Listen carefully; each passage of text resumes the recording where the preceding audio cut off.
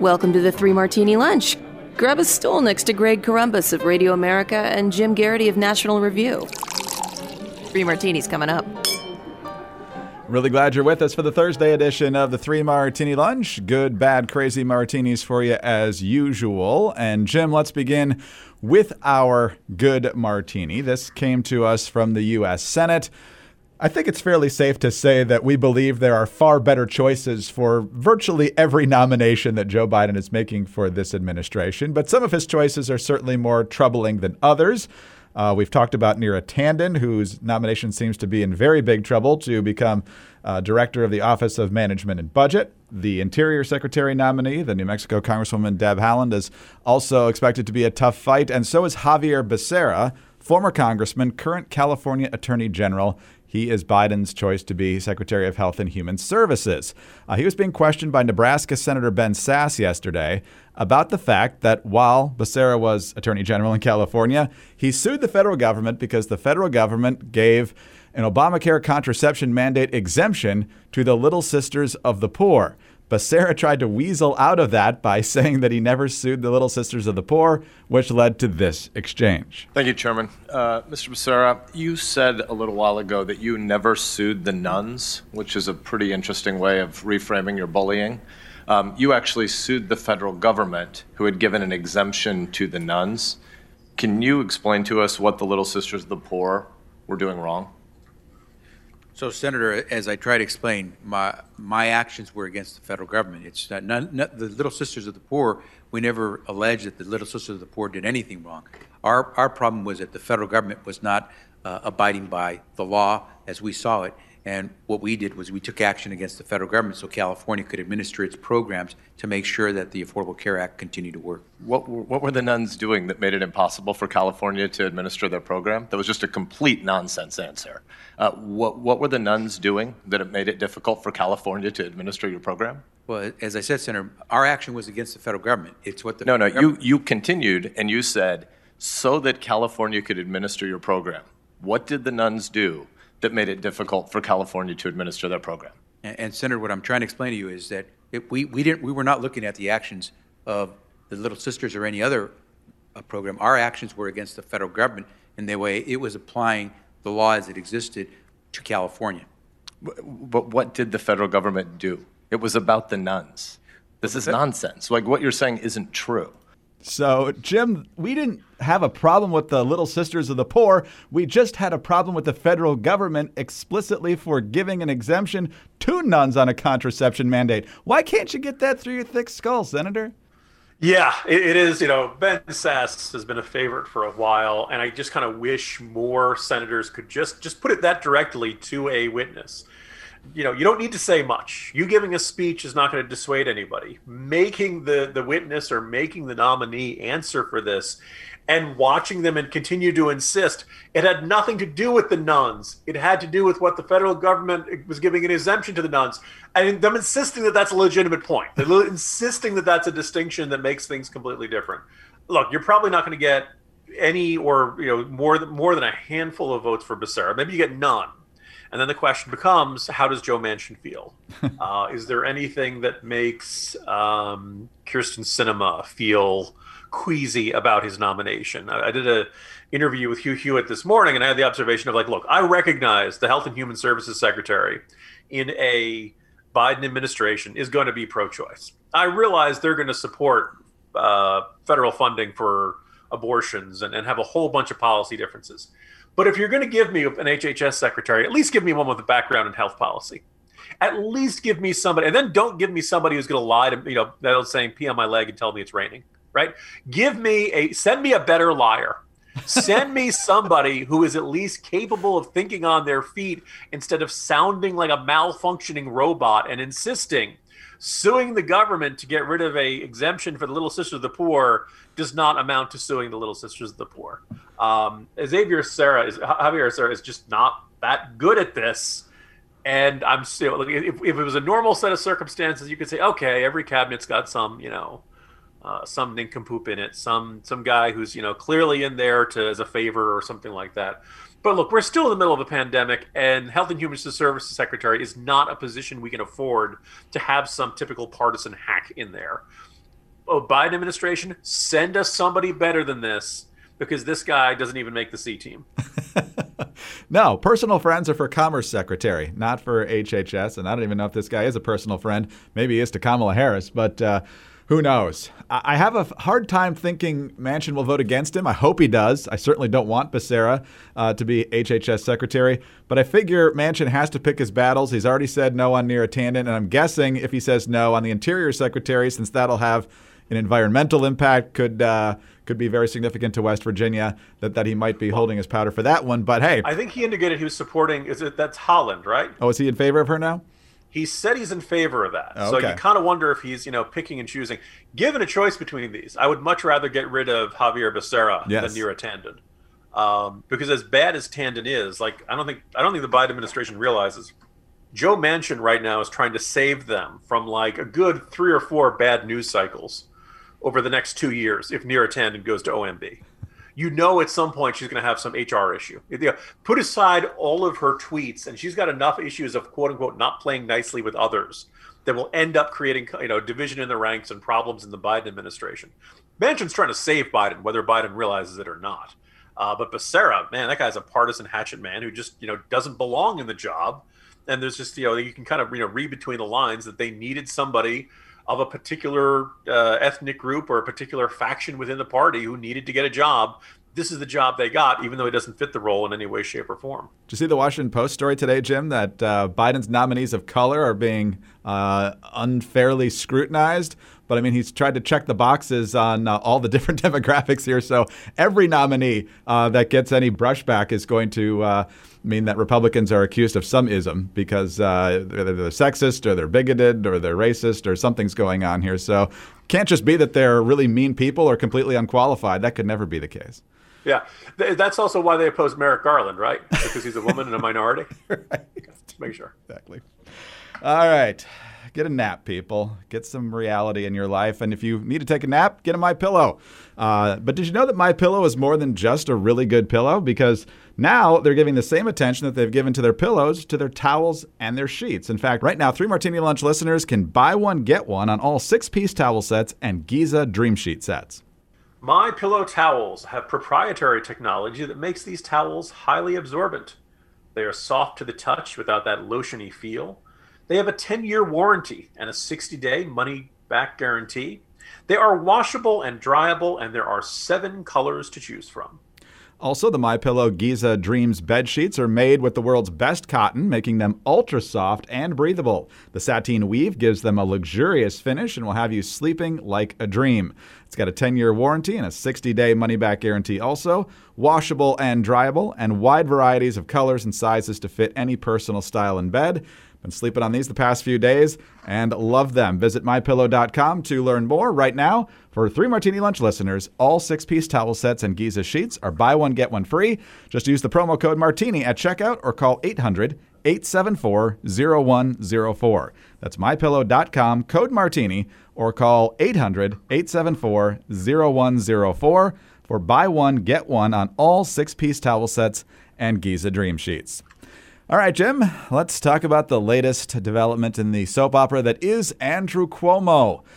Not just facing allegations of obstruction of justice and callous and stupid policies that possibly got up to 10,000 people killed in his state in nursing homes as a result of that insane COVID policy. He's now being accused once again by Lindsey Boylan, the former Deputy Secretary for Economic Development and a former special advisor to the governor. Earlier, she had talked about how she was belittled and mistreated by Cuomo and his inner circle, largely, she thinks, because she was a woman. Now she's accusing him of sexually harassing her, including unwanted kissing and touching, and says his top female staffers normalized the behavior. Boylan says that on one flight back in October 2017, Cuomo suggested to her that they play strip poker. Another time, he gave her a tour of his office and showed her a cigar box that Bill Clinton had given him, and she thought that that certainly had sexual overtones to it. Here's the craziest part, Jim. She also alleged that shortly before the office incident that made her feel uncomfortable, Stephanie Benton, director of the governor's offices, told her in an email that Cuomo suggested that she look up images of Lisa Shields, his rumored former girlfriend because we could be sisters, and told Boylan she was the better-looking sister. The governor then began calling me Lisa in front of colleagues. It was degrading. And so, Jim, this woman clearly, over the last several months, has nothing good to say about Andrew Cuomo. His office is denying this.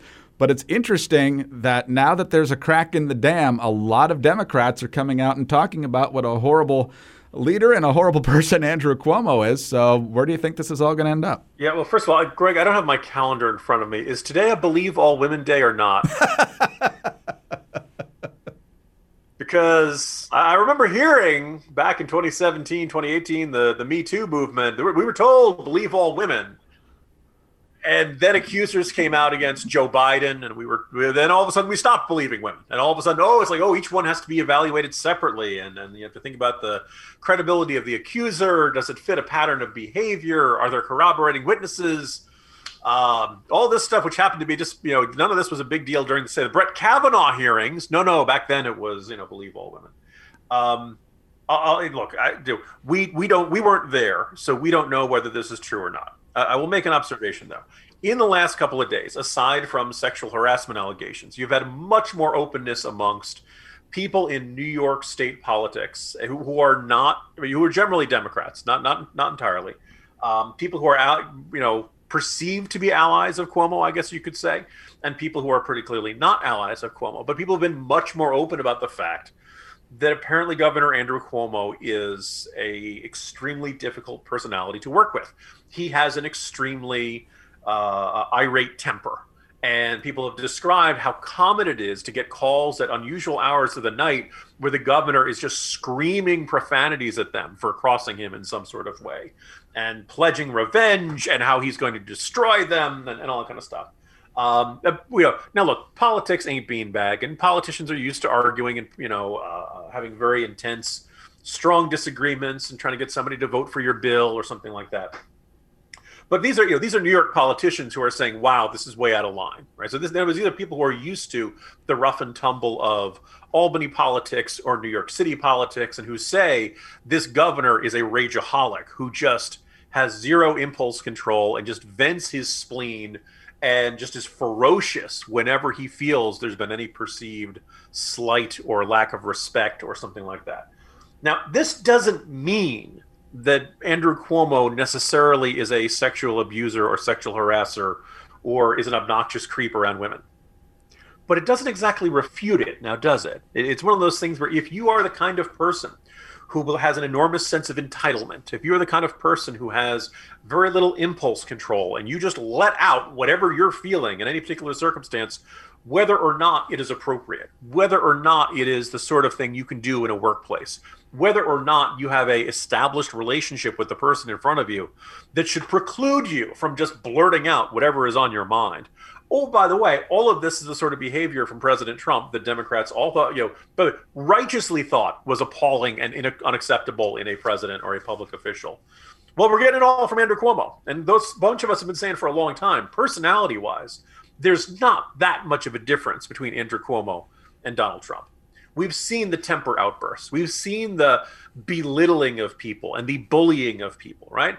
And now the claim that he's behaved, power, the perception that power is the ultimate aphrodisiac, and the belief that Andrew Cuomo is that he's absolutely irresistible to other women. And this is this story of him being unbelievably inappropriate around women and the claims of, hey, let's play strip poker and all kinds of stuff like that. You just aren't supposed to do in a working environment in the 2020s, the 2010s, or going back. This stuff hasn't been acceptable for a really long time. Will Cuomo be held accountable? I don't know. I don't want to overuse the phrase we heard way too much during the Trump years. The walls are closing in. But it certainly does seem like Andrew Cuomo is finding himself with fewer and fewer allies as time goes by. My suspicion is, Jim, that this will cost him a fourth term if he wanted one to begin with in 2022. Doesn't mean we'll get anybody better as the governor of New York, since it's such a blue state, whether it's Tish James or somebody else. But we'll see where the federal investigation goes here, where the state investigation goes from here. And there may still be some consequences other than possibly losing emergency powers, which would be a pretty slight slap on the wrist given everything that's been revealed here lately. But I guess in New York, if you're a Cuomo and you get elected once, you get 3 terms. But that fourth one, tough to get. Mario couldn't get it. Andrew's probably not going to get it. I was going to say, those New Yorkers, they aren't all pushovers. Yeah. That's when they get tough. I guess the only upside of replacing the old jerk with the new jerk, Greg, is that the new jerk at least knows he can lose his seat because he's just seen it. Well, if this is true, this is quite a extensive track record of New York governors lately who have gone down this unfortunate road with Spitzer and then Spitzer. Who was the guy that replaced the other him? AG, yeah. And then Cuomo. So pining for the days of George Pataki, I guess people are in New York. All right. That icon of bold leadership. Yes, exactly. All right. Well, let's talk about ways to keep yourself healthy here because if you're in New York, Andrew Cuomo's not going to help you out a lot. But multivitamins can help you out. But do you really know what's in them? They can include sugars, GMOs, synthetic fillers, animal byproducts. But Ritual is not your typical multivitamin. Ritual's clean, vegan-friendly formula is made with key nutrients and forms your body can actually use with no shady extras. I just got my second monthly bottle of Ritual. It's got great ingredients like vitamin D, vitamin B12, zinc. Definitely gives you a little boost in energy and a little bit of boost to the immune system in a very easy-to-take capsule formula. It could not be easier to give that little extra jolt to your health. Now, Ritual's designed with different life stages in mind. It's now available for women, men, and teens. Ritual multivitamins are scientifically developed to help support you during those different life stages. And Ritual makes healthy habits easy. Your multivitamins are delivered to your door every month with free shipping, always. You can start, snooze, or cancel your subscription anytime.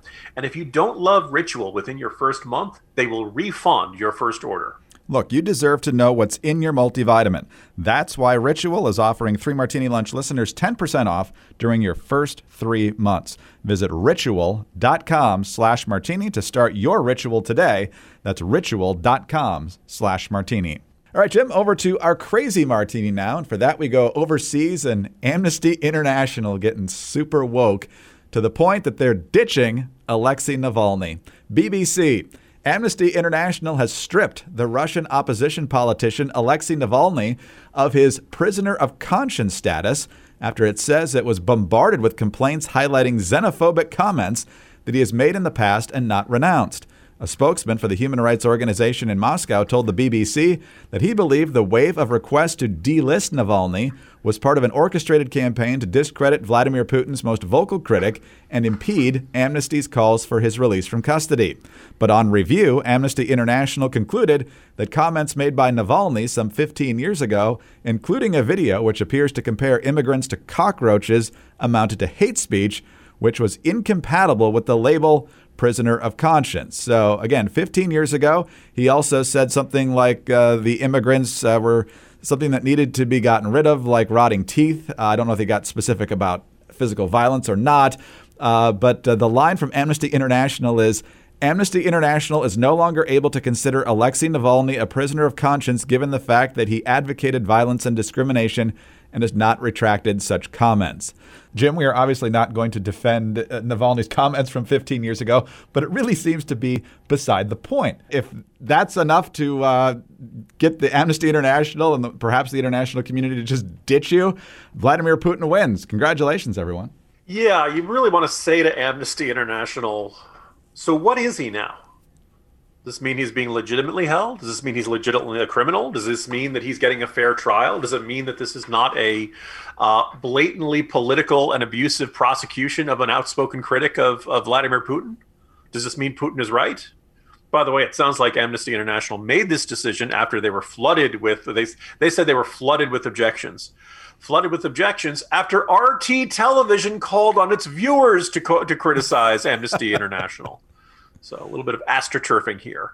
I wonder what happens if a whole bunch of people decide to push back and to send their own messages to Amnesty International saying, how possibly can you do this? Yes, it's a terrible comment from 15 years ago, but it's kind of immaterial as to whether or not he is being justly tried, justly held, justly imprisoned.